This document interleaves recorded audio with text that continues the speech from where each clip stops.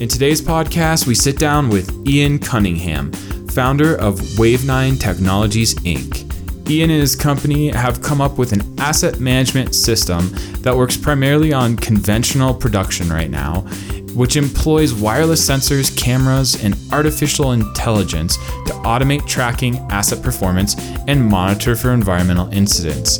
Transitioning from the telecom space to the oil and gas sector, Ian instantly saw an opportunity to get remote operated fields connected to the network. He has since created a unique product as well as a process to get operators the tools they need to wirelessly monitor and survey their producing assets. Although currently limited to Canada, Ian sees a tremendous opportunity for him to enter the market in the US to provide operators with value. His build-as-you-grow approach and unique perspective on process is driving his success in working with operators as he deploys new and cutting-edge technologies. I think he has a very inspiring story for anyone who's an entrepreneur looking to work with operators out in the field. The one thing that really caught my attention with Ian is his humility and his ability to listen. I think those two things combined has given him the chance to get his product out in the field with a new to market technology. Thanks for listening, and I hope you enjoy. Hi, Ian. Thanks for coming on the show here today. Hey, thanks for having me, Adam. So I'm really excited to dive into our conversation here today. To get us started, can you give us a quick background and introduction to Wave9? Yeah, sure. So Wave9 enables conventional onshore oil producers to reduce operating expenses while simultaneously reducing environmental risks by automating the site inspection process and reducing site visits. Other monitoring solutions tend to focus on sensor data collection or elaborate computer vision, creating some changes in the overall operation process. But by contrast, Wave9 focuses on streamlining the process, the existing inspection process, and focusing maintenance staff on the highest value work. Can you also give us a quick breakdown of your team and how you guys are set up there? Yeah, for sure. So we're a pretty small team. Wave9 is a startup. There's myself with a background in technology and business strategy, and Parisa, who is she has an MBA. She's responsible for our accounting, financial, and marketing, the business aspects of the organization. And we have Ricardo, who is our cloud architect, Barrett, who is a hardware design engineer, and Badon, who's our data scientist. So one thing I think we should hit on real quick that I found really interesting is that you came out of the telecom space, and I think your product and your services are reflective of that. So can you give us a little bit more of a background and overview of your career path and how you ended up in oil and gas? Sure. So my background is in electronic engineering. I was trained in that, worked in software development and firmware design originally, and then pretty quickly transitioned into cellular engineering and telecom in terms of project management and network design, that sort of thing. But I grew up in Saskatchewan in Canada, and we have a lot of conventional oil production in the south of the province. So I had a lot of friends and fellow engineers working in the oil and gas industry. So I was kind of surrounded by that all the way along. And coming from telecom, we saw, a lot of opportunities to use communication technology in different industrial settings. And I always kind of wondered why the conventional production didn't have a lot of that involved, right? So there was a time a number of years ago when we met up with some people working in the industry and talked about some of the different ways that technology could maybe play a role. And I think that kind of spurred my interest to get more involved, learn more about the industry, and see if there was some way to kind of bridge the skills, right? Yeah. And I think when I first entered the industry, we were looking at it from a land title space, trying to start a land business.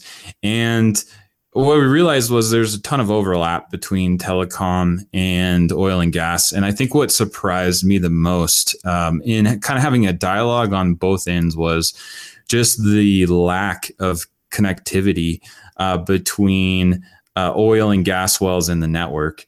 And that to me seemed like a huge gap in the way that the oil and gas industry was operating as a whole, especially out in the conventional plays. But, it seemed like the telecom world was leaps and bounds ahead of the way that the oil and gas space was operating on what seemed like a much more analog level.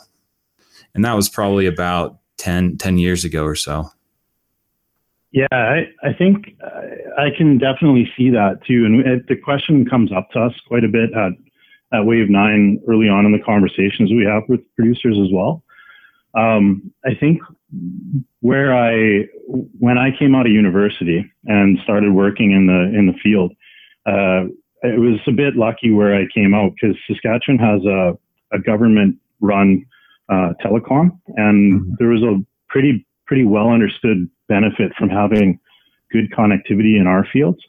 And I think that pushed some of the private telecom over the other prairie provinces in Canada to bring some better connectivity. So in terms of Canada versus the US, I think we might have a lot better infrastructure to begin with on a cellular level. Mm-hmm. And it's one of the things that we ask quite often when we're talking with the US producer to understand what that infrastructure might look like to them and everything, right? Yeah. But, from Canada's perspective, over the last, 15 or 20 years, I think we've gone from pretty light connectivity to something like 95 or 98% coverage over the major producing areas. And If there's a lot of activity anywhere, we see really good connection that way. Now, I'm not sure, from your perspective or in the US, I think that number is probably a little bit lower. Mm-hmm. But even in Canada, we do hear about people putting in, say, proprietary LTE networks or alternative wireless connectivity and design build style wireless connection out to some of their assets. Mm-hmm. Yeah, and I know there's a VC group that's invested in a company that's doing just that. It's bringing, I think it is like a private LTE network that eventually ties back to the main network.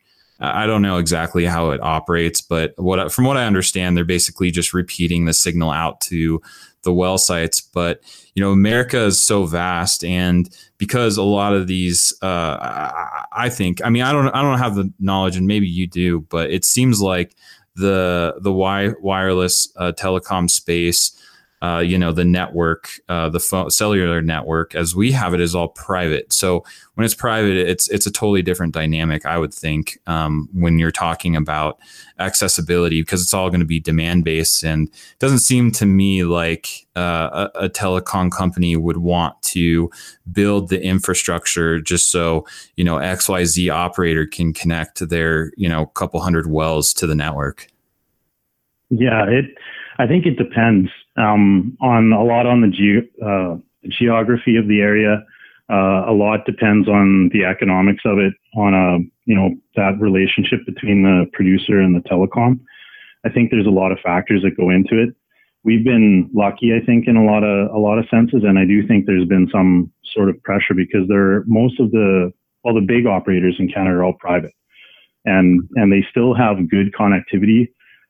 Across Alberta and Saskatchewan anyway. Manitoba, it's maybe a little bit lighter, and then BC is mountainous. So there's some technical problems with radio in that sense. But generally through the flat prairie regions, we end up with a pretty good connectivity. But there are private, like when I say private LTE, I'm talking about, like you said, the company building something on their own and then tying it back in. We do hear about some of that, and there's exploration of that on a case-by-case basis. I think one of the nice things about that is that you're operating from a standardized network perspective, and it greatly increases the number of off-the-shelf devices and things that you can connect into the network that way, right? Mm-hmm. As opposed to something that's a proprietary radio band and everything, where you're putting out some equipment that doesn't necessarily play well with a lot of other systems in the network. Sure. So, have you, I guess the next question is, and we're focusing on Canada right now. I think because it's a good base case. I would imagine for us in the U.S. Just thinking about what a connected environment looks like. And I want to start the conversation here because it seems like that's the real entry point to your technology that you're actually installing on the equipment. And I definitely want to get there too. But the question for me is, how much of the operated wells that are out there are connected to the network as opposed to just, analog space where someone has to boots on the ground, walk up and survey the site in order to get any type of information. Right. Yeah. So it depends, I think, from what we've seen. And, I'm going to speak from the conversations that I've had and the perspectives that I've gained from producers in the field and everything, right? So it's maybe not completely generalized, but given our industry, right? Most of the time, if you're dealing with older conventional production, there's going to be very little connectivity there. We say like 80% of those sites might be essentially bare metal, just a pump jack and an electric motor tied into the grid, but no kind of connectivity whatsoever. Then more recently, you have pad sites that are getting drilled, and you might have a lot more connectivity going in during the drilling process. There, maybe traditional equipment and everything. Mm-hmm. But the thing that we are really trying to bring to producers is a field-wide basis for automating the inspection of all of their well sites.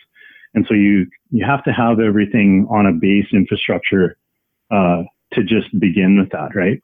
And so in order to get there, those bare metal sites, you need to have the minimum of what's required in order to get everything going. And so we looked around actually before starting Wave 9, we looked for hardware that was kind of off the shelf that could be put in to inexpensively connect in all of those bare metal sites, in addition to the ones where you had the sort of traditional SCADA design build equipment going in. Mm-hmm. We didn't really see much. There's some options, but they weren't inexpensive enough to justify the economics on a field-wide basis, and that led us to develop a hardware solution in order to kind of fill in those gaps. And then once you have that, now you can start collecting data off of this field-wide network and start to do some really interesting things with it. Yeah. But go ahead. I just going to say that you need to have that initial infrastructure of some kind of connectivity level, and then some kind of inexpensive collection as a basis before you can start to do anything really interesting on the analytics side. So let's talk about your equipment that you're installing out in the field. Can you give us a breakdown of what is all included in that package of equipment that you're bolting on to the pump jack? Yeah, sure. So when we started out by going out and having a conversation with a whole bunch of production managers and trying to paint a picture of what the inspection process looked like for these conventional assets. And what we heard was a pretty standard story where you need to know whether the well is operating. You need to be able to see what's going on at the wellhead in case there's a leak. And then there's a few other metrics that maybe you want to meter. So things like pressure or the ability to know whether there's flow, product flow in the pipes and things like that, right? So what we did is we put together a very bare bones communication system that's mm-hmm. completely independent. There's a solar power, the solar panel that powers the whole thing. And then that communications block has a few sensors that are tied into it. Power sensor to monitor the motor, and a camera that's pointed at the wellhead. And then we have a number of standard instrumentation inputs that can be used for things like pressure sensors or temperature that can tell you whether there's flow, things like that, flow meters if you want to go all the way there. Mm-hmm. And then we've been dabbling in some other things that might help with mechanical health assessments as well. But that's the core right now is the power sensor, camera, and then 4 instrumentation inputs. Okay. And so right now, I think probably a lot of the question that would come to most people's mind is how many different packages of your equipment do you have installed right now out in the field? Yeah, so we started this, the first field trial was last winter. And over the course of that time, we've done a few more field trials. The Wave 9 is a startup. We didn't really cover that yet, but we've been around for a couple of years now. And so we have one commercial deployment with a producer in Canada. And that one was an economic assessment of the equipment and everything. So we went out on 20 wells with them. And that was earlier this spring. So the intention was to be rolling that up now, scaling up. But of course, then the downturn hit and everybody's got their capital budgets are all frozen now, right? So we're kind of in wait and see mode with that. But the intention is to scale that up potentially to 500 sites if things lighten up later this year or into next year. And we have another prospect that we've been talking to pretty deeply about different integration points and things for a 100-site install on injection wells.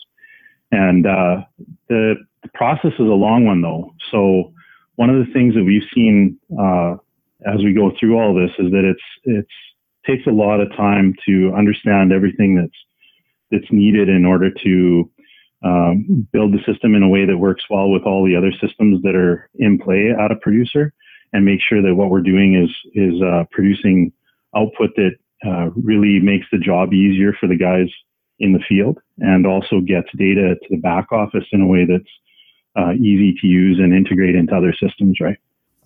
Yeah. And I think there's kind of two things that I'm really curious to talk to you about. And, the story starts out with a deal that we're looking at right now where, in theory, we're thinking that we can increase production by 30% just by change of some of the operations around these old conventional wells. And for me, I think it's really interesting that you took the approach at Wave 9 to go after conventional fields first, when it seems like getting equipment installed on a new site would be a less, involved or maybe less invasive because, production hasn't started on that site, and therefore, hooking up equipment's not going to disrupt any current operations. But you actually took the approach of going after those conventional fields, and it's I think for me that's really interesting in a lot of ways. And so, can you talk about one, why conventional fields, and also two, what are the biggest data points that if you had access to, you think you can convert into really meaningful data for the operator to help increase productivity out in the field? Sure. So I think there's a few kind of points of philosophy around the whole thing, right? The first one is that we've heard pushback against, my guys have, 3-4 different logins, and they don't like having all these different systems that they got to log into and do their work on. And then it's different in this case from that case. And then you got some information coming in from this system and some coming in from that system, right? I think that there's some value in having something from a field-wide basis that works on all of your equipment. It doesn't only work on the pad sites, for instance. Mm-hmm. And then I think one of the other things is that we are very focused on a specific process, and that's the inspection, right? So mm-hmm. The inspection happens on all of those sites. You have to go to the older conventional drills that have been around for a long time. You have to go to those new sites that maybe you're drilling a bunch of pads, and you have that same process everywhere. Ideally, that process is worked in the same way. We don't want to disrupt it, right? It's an incremental improvement. And what we did is we spent a lot of time understanding how that works, and then trying to figure out, okay, where is a very concrete value that can be obtained? And what we concluded was it's the reduction in the site visits, right? So that doesn't mean just the pads or just the whichever, right? It's all sites. So you want to reduce all of the site visits and get your guys to manage 3 to 5 times the number of wells they are today. That solution has to be something that'll apply across the field, right? So the second thing is, okay, what do you do with that data afterwards, right? And we've seen a lot of systems that have make a lot of promises around things like predictive maintenance, or we're gonna take all of this information in and produce some kind of output that might dramatically optimize or dramatically improve your production based on looking at a bunch of different sensor points and things. And that's an interesting, promising area, right? But in a way, when we look at it, you've got, if you have 80% of your sites are bare metal sites, step one probably isn't to, layer on a whole bunch of information and try to use very sophisticated, complex models. Step one is just like, look at the inputs, right? You're spending all this money on having somebody drive there every day. Just don't have them drive there every day, right? How long does it take you to react to a problem? If that well goes down and a guy shows up once a day, if you can react to it within an hour instead of 12 hours or more on average, there's a big benefit there, and it's a lot more measurable and direct and something that you can realize right away, right? So we just moved in that direction. I think the conversations pulled us towards that maintenance process, and then there for sure is something on the other side of it, right? If you have that, once you have that data coming in, and in our case, you're doing something with it immediately and driving that data back down in a very presentable, simple format to the operator, they can act and focus their work on a daily basis much better. But now you have this residual data, right? And you can have the flexibility to add in other sensors and things as you figure out the different parameters that are going to help you optimize. But that requires bringing that data into a central repository. And if you think about it specifically on only the high producer side, your picture is, it's okay, right? Like you're focusing on the wells that are producing the most, and everybody's attention is on those ones, right? But in the end, like the data that you have coming in, it's valuable no matter where you're bringing it in from, right? And you might have observations and things that come out of that, as long as you're able to centralize that information and process it in the back office, right? So how do you deal with, because in my mind, I think about the data problem myself. Like I have an abundance of data in front of me at all times, but only so much of it am I willing to use because of the amount of work that's required to go into utilizing that data. Now, granted, there might be a lot of hidden value once I figure out how to manipulate it, but it's a cost benefit analysis of my own time and energy. And when I'm looking at it, I'm saying, if it's not clear to me up front, then, it's going to be hard for me to get motivated to dig into it, especially when I've got a lot of other things going on.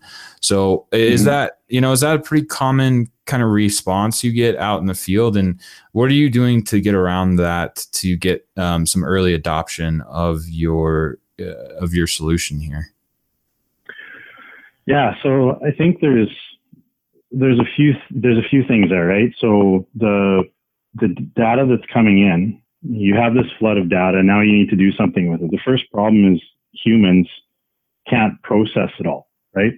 You have so much that's flowing in, you just literally can't go through everything. And in order to actually make sense of it, we have to do something to make it a manageable problem. And something might be filtering it. Something might be focusing only on a subset of it. Like you said, you have too much, so you pick apart a little bit of it and then work on that, right?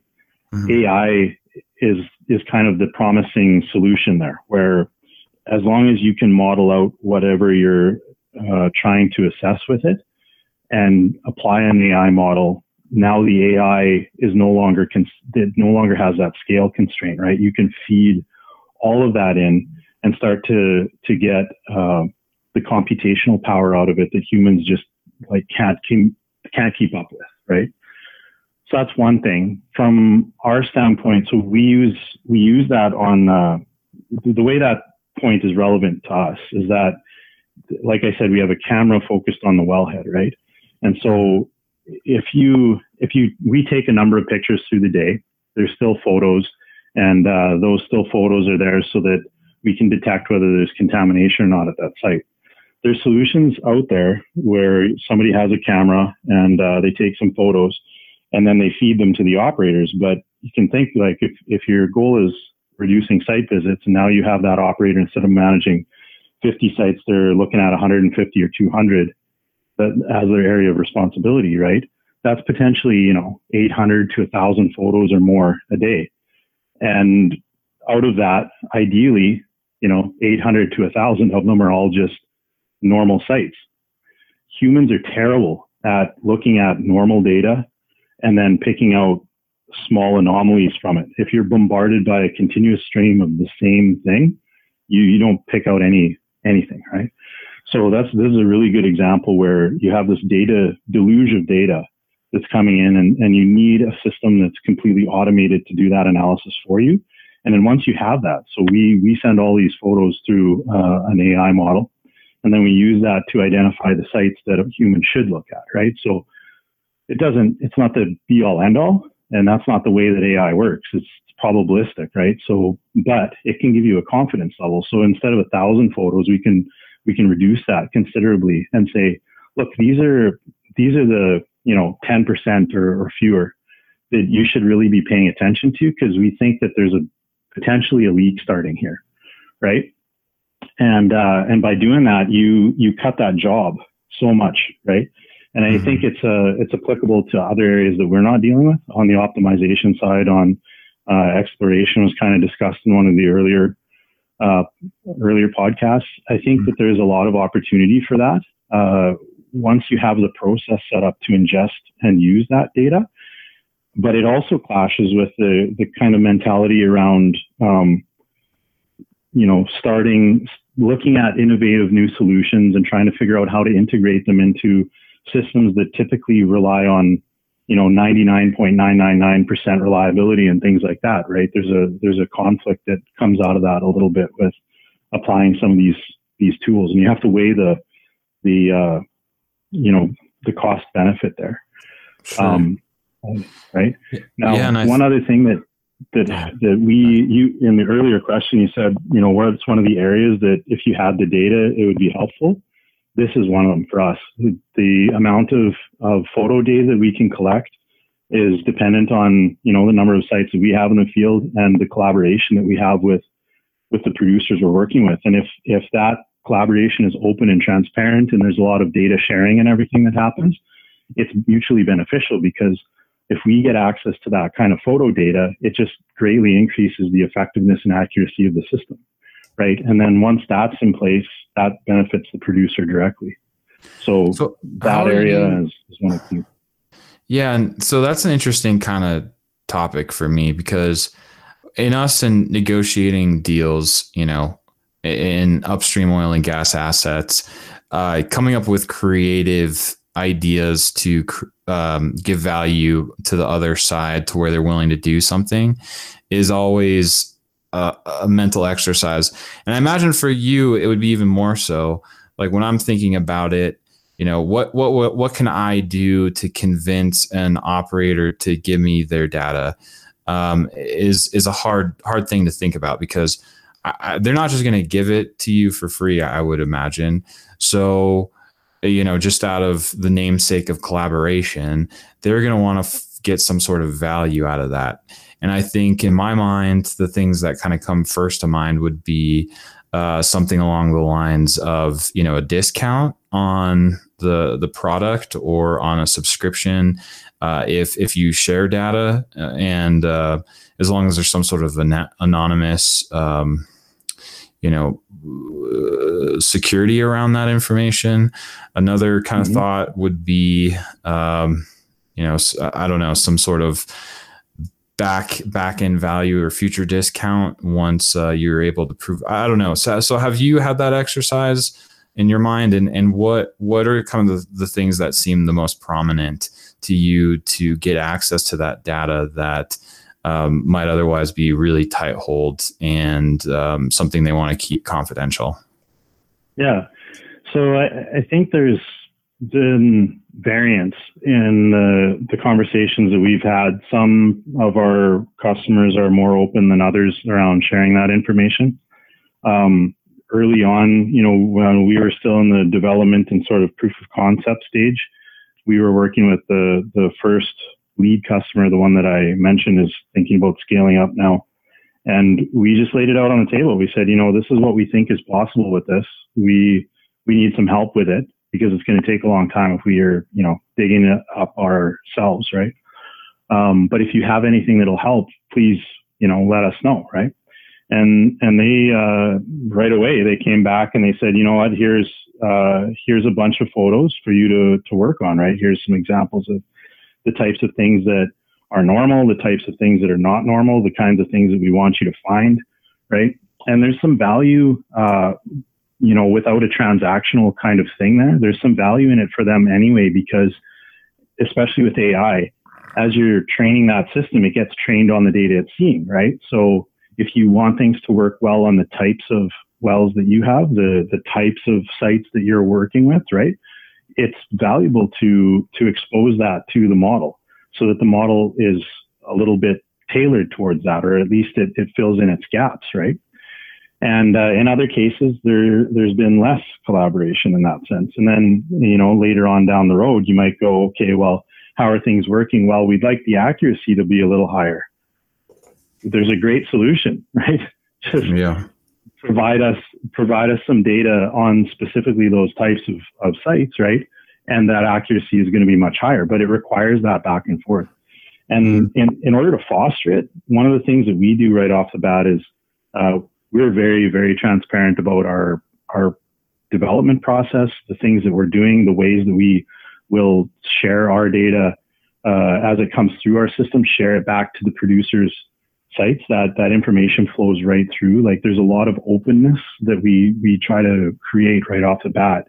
And it goes as far as saying, there are skills that we have that can be applicable outside of just the solution we're offering. Things like cloud experience or, how to centralize some of that data, the importance of change management as you're dealing with a process here that might change over time, and things like that we can draw on and just offer up. And I think that kind of as a startup, when you look at things as a partnership and a collaboration right out of the gate, it just fosters a better, more open relationship with the people you're talking to. And I think that's been helpful along the way too. We don't mind sharing what we've got in our experience wise, and hopefully that gets reciprocated, right? Yeah. And I imagine that's pretty hard as an entrepreneur, because it's this, you're constantly torn between, just getting business, getting cash in the door, versus finding the right customer to build out a relationship with. Because ultimately it's that relationship that I think in this type of situation where collaboration is so keen, you need a quality customer on the other end. And, at the same time, maybe that's just, the early adopters are going to have to be collaborators anyways. Is that, someone that's going to reject your product is probably not the right customer anyways. It's the one that says yes is just by nature of being an early adopter, one who is also prone to collaborate. Yeah, I think that's pretty much it, right? If you, as a startup especially, as a startup, if you go out and you start talking about some of this stuff with a prospect and, they right away push back and they're like, well, we don't want to share our data. We're interested in this, but we don't want to share our data. We don't really want to talk to you. We don't really want to interact by tying this into other systems and things, or at least exploring that, or, at the very bare minimum, sitting down and saying, these are the challenges that we have. These are the things that we see as opportunities, and starting to create ideas and things like that. Then they're not an early adopter, right? They're going to be a laggard at the best. They might not just be interested in your solution at all, right? And so you need to use that as a startup. You need to be using that information to filter and spend your time working with the people who really are into it, that get it and understand the value that's coming out of it, and believe in it with you, right? Mm-hmm. And so we see people, when we talk with people, we get a feel pretty quickly for where they sit on it. And, our opinion, the way we see things going, right, is that there's an opportunity here for the companies that are at the forefront of this to really benefit from it. And especially in this kind of environment, there was some talk about consolidation and what might happen that way out of this whole downturn and everything in one of the earlier podcasts. And I think that, the consolidators are going to be those with processes that are efficient and scale very well, and have been looking at this cost effective production, and they get it, right? The people that are really keenly tied into that, they get it.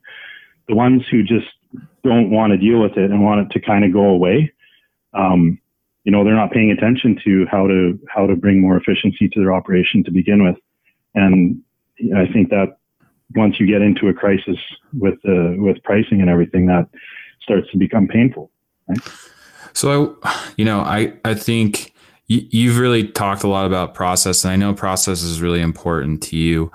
I wonder how much of the process that's out there is just redundancies in the field when we're talking about site inspection and surveillance and supervision versus redundancies to the extent of inefficiencies versus I don't know. I don't know what I'm trying to say here, but it seems to me like once you get in a certain habit when it comes to a process, it's really easy to keep adding extra steps on as a checkpoint, which is just, I think, human nature.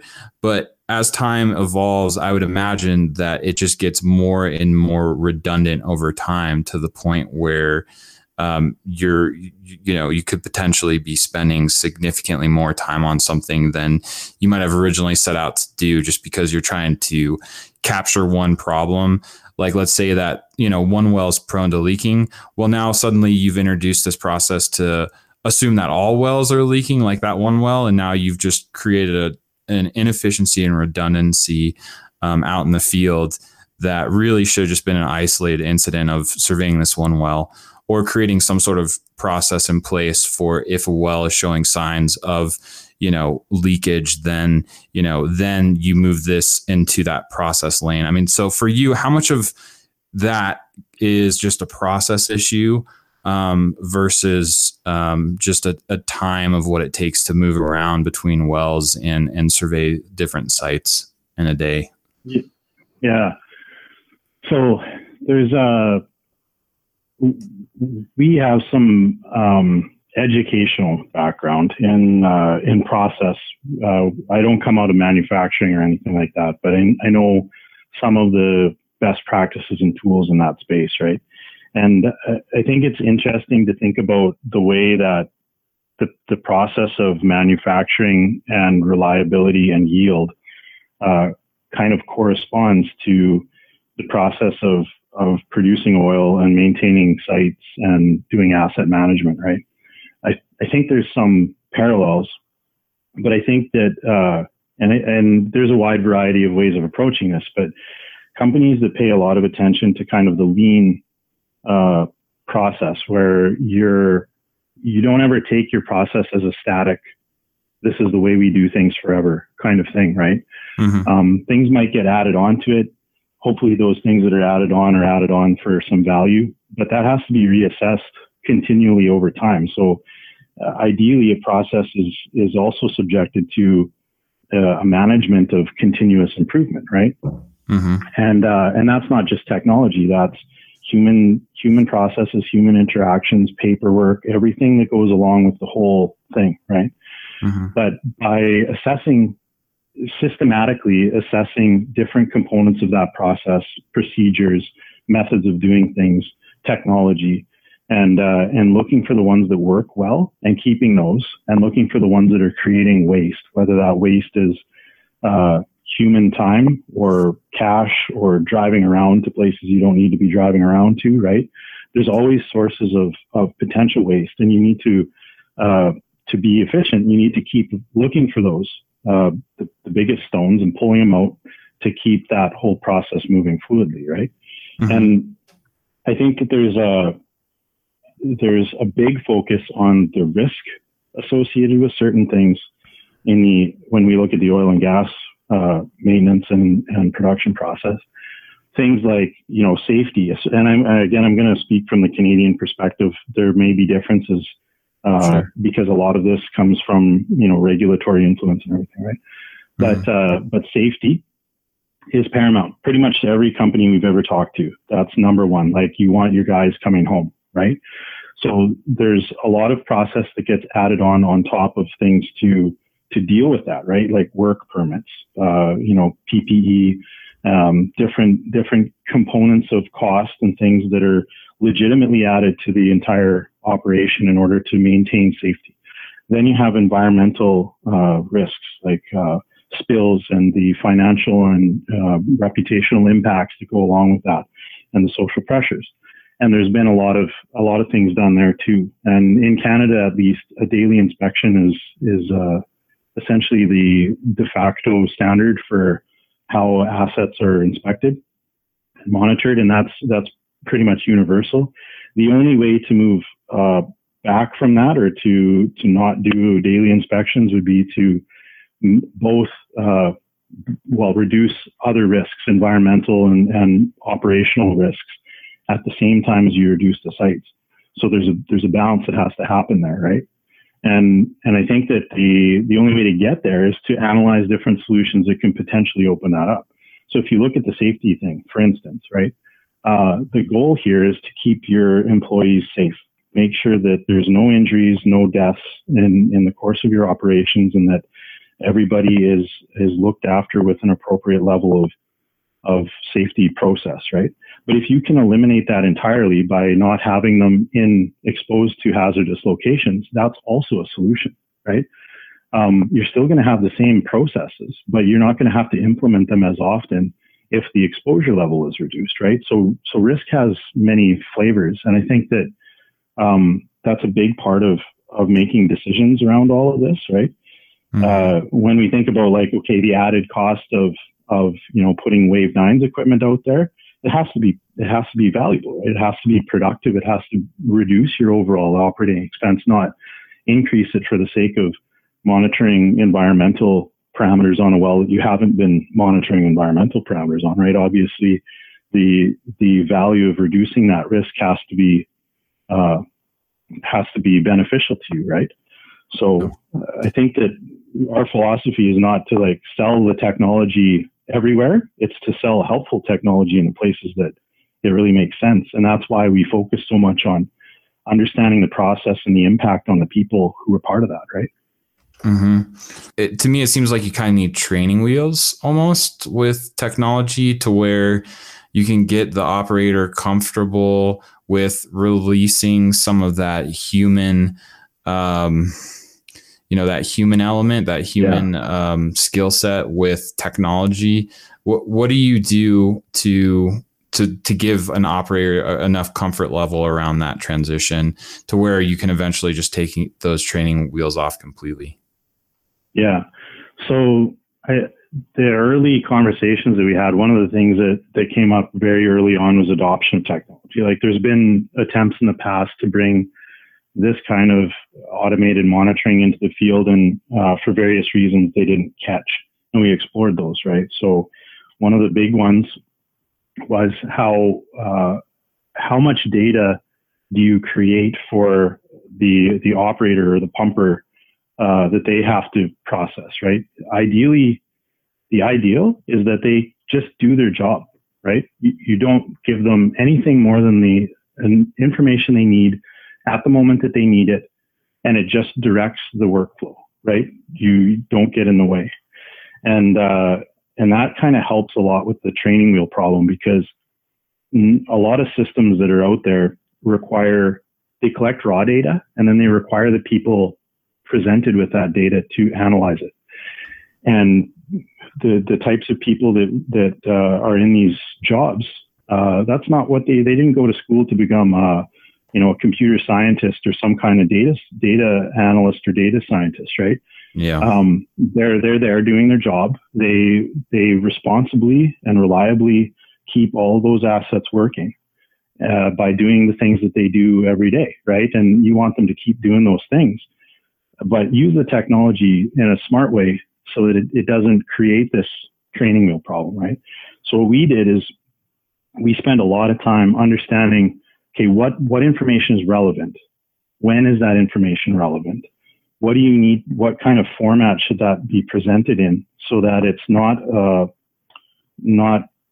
cutting into their time during the day, but also helps make that process more efficient, right? And we settled on a dashboard system with a bunch of cards that are listed. Any site where there's an issue, it bubbles to the top. So when you open up, it's just a basic smartphone app, and you open up the app, you see right away which wells are like alarming or presenting some manner of problem or need to be, there's indicators to indicate which wells should be reviewed for their photos and things like that. But those that are working properly and they're not in need of inspection or anything like that, those ones fall to the bottom. They're pulled out of the operator's attention, right? So we do a lot of filtering to keep it so that essentially the training wheels are kind of built in to the system, and the operator just uses a format that they don't need to learn too much. Everything is very intuitive. And then when you do take a look at what's going on, it presents you with as much of a virtual presence as possible. So we had some production managers say, in order to use this, I want to see it, I want to hear it. And that's kind of we've kept that in mind from day one, that, when a person opens up our application and goes to a site, like finger quotes, like goes to the site on the app, right? They should be virtually going to the site, seeing what's happening there, seeing all the parameters that they would be checking without any gaps, right? And have it all presented in a way that doesn't require them to, be looking through graphs or reams of data to try to figure out what's happening. Yeah, and I imagine that's where the process background really helps, because I have a personal example of, trying to build out a turnkey Salesforce system for our sales team. And I ended up designing something overly complicated that they just didn't want to get into, and understandably so, because the thing was just too heavy with too many different required entry points and so on and so forth. So I imagine, when I hear you talking about this, it sounds like, what your approach is just spot on. I mean, and it matches kind of some of the other things I've heard, and from a previous podcast with Evan Anderson and David Forsberg, the key was point and click. And it sounds like you've really accomplished that here with your solution that makes it a lot more intuitive than, some of the other thought. I'm not saying that I don't know what the competition looks like, but from, what you're describing, it sounds like a really great approach to solving the problem.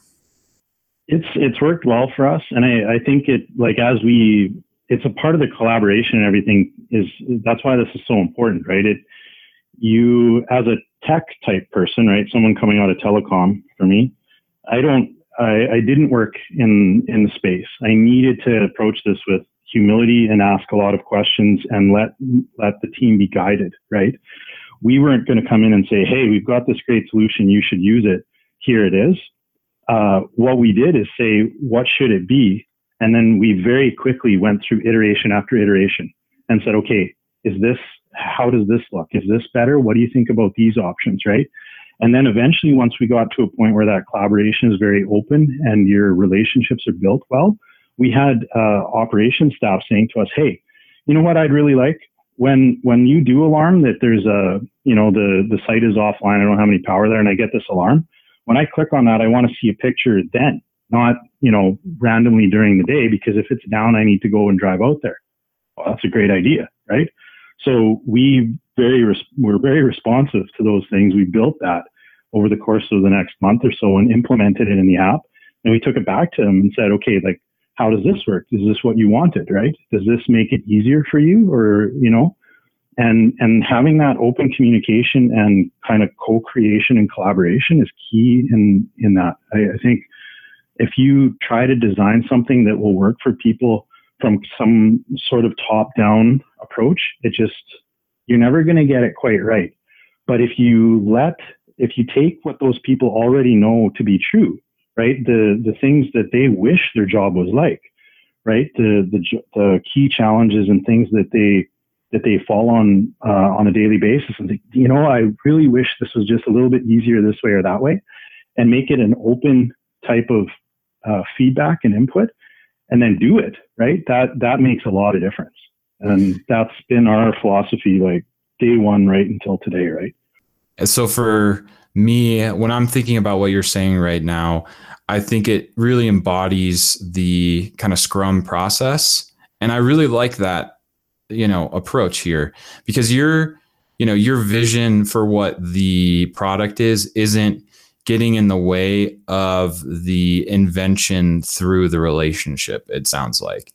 And that to me sounds like a really successful way to run a tech startup. Is you're starting out with a very, I don't want to call it basic, but a foundational idea that makes really good fundamental sense as something that a company would be willing to adopt, and then using that as your entry point into the company. And then once you've entered, you're then more free to collaborate with the company and create value alongside of them, which brings you into a whole new space that you might not have otherwise anticipated. And you mentioned that with the cloud computing and everything else. I mean, is this kind of embodying what you're saying right now? Is that a well reflected statement?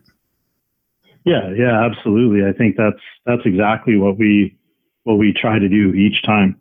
And it's funny, the reactions that we get typically on the first call with someone, right? It takes a while to get there, because usually somebody's like, okay, you're trying to sell me a replacement to this other technology or whatever, right? And they're kind of, sell me on it, prove it to me, tell me what you're going to do. And it takes a little bit of time because they're so used to that kind of approach, that somebody coming in and saying, I'm not trying to sell to you today, I just want to understand this process from your perspective uniquely, right? And learn about the different aspects of it, and share what we've heard from other people, and then search for this kind of improvement over time. They must not hear it from too many other people, because it takes some time to get past it. But once you do, then I think it opens up all kinds of interesting conversations. Yes. Things that we don't work on the back end integration of this data into other systems for like optimization or reservoir management or anything like that, right? Mm-hmm. But there's problems that people are dealing with to try to figure out how to get that data from here to there, and we're talking to them about the tools that they can use to do that, and just saying, like, you should look here, you should look there, right? Like at some point that's going to help, right? And it's really, I love it when we get to that point where I see that shift happening, and it's not about the ideas start flowing to us and saying, hey, you guys were doing this and that, but what if you did this, right? Like, if you did that, and it seems like a super simple thing, then I could totally see putting this here, here, here, and here. Like, is that possible, right? Mm. And you're like, then you can take that wherever you go. That's great. Yeah. So that's, I think, a really important lesson here. And what are some of your big takeaways to having that conversation? And I guess another question is, like, how long did it take to get you to a point to where you could have that person on the other line open up a little bit and start to really dialogue about what problems they're facing, and what they wish they could solve. Because I imagine a lot of the time, like you said, it's like, what are you selling? What do you want? How are you going to create value? Sure, send me a brochure. Like, how do you get past that to where you're having a conversation about, really simple, I guess, things that are really comfortable for them to talk about that you can then come in and give some ideas on the technology side? Well, I think one of the most effective things that I've seen that's worked for us is some of that just help in areas where you're clearly not selling something, right? Like, we're not a management consulting business, but we have a couple people on the team who've done that, right? And so we understand process, we understand the importance of change management, especially as it applies to something in this space. Now, we're not going to be the person that comes in and puts together a change management plan for you or anything, but operations is not a place where change management tends to be an everyday type activity, at least with the managers that we've spoken to. And they recognize that this is going to be difficult, right? That digital transformation and that kind of thing is going to be something where there's gaps, there's skill gaps.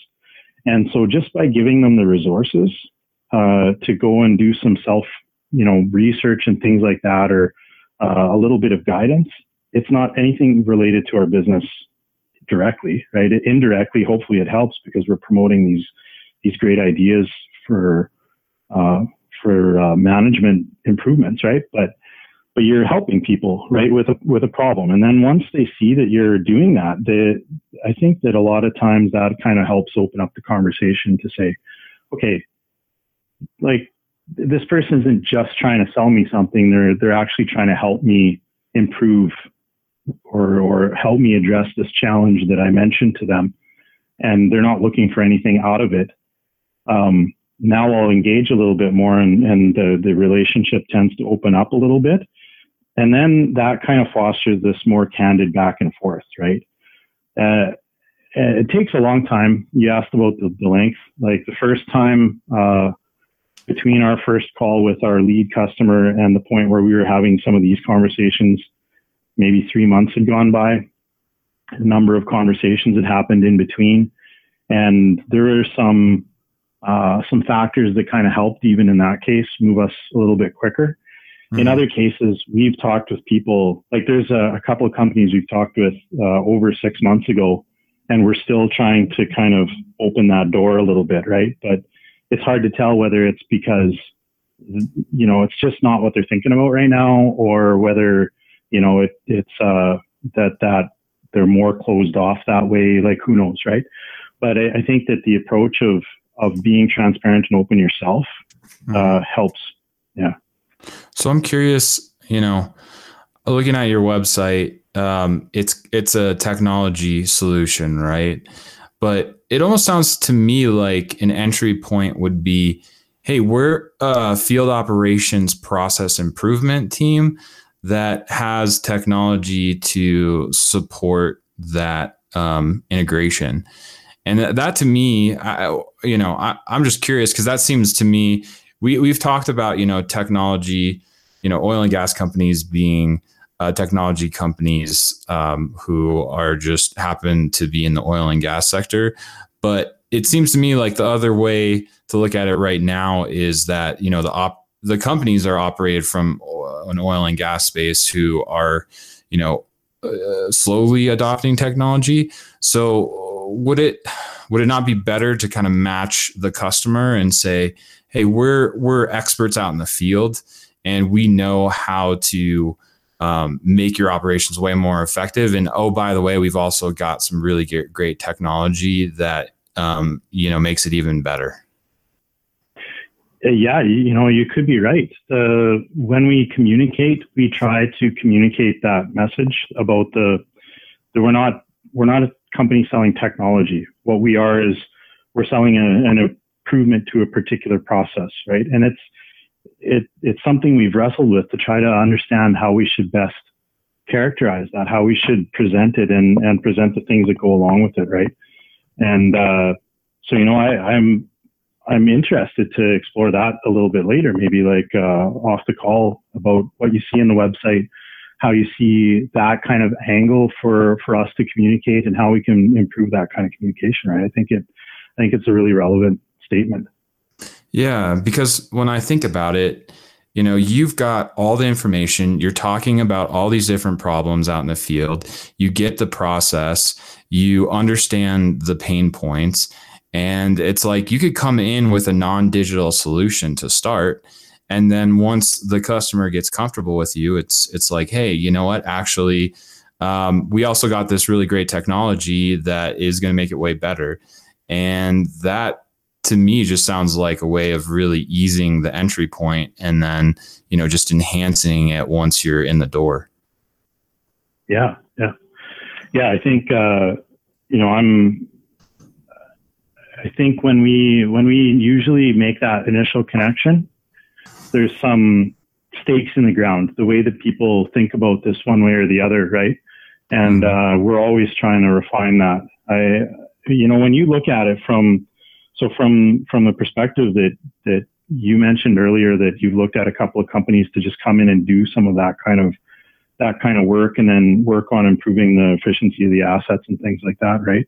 Mm-hmm. The challenges that we lay out on the website, here's a perfect example, right? Do you see a gap there that's an interesting challenge or specific job that when you look at that, that you'd share, I guess?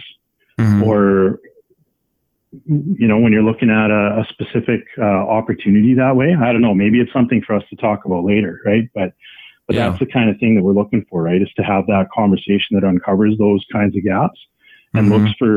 looks for that and figure out ways of improving it, right?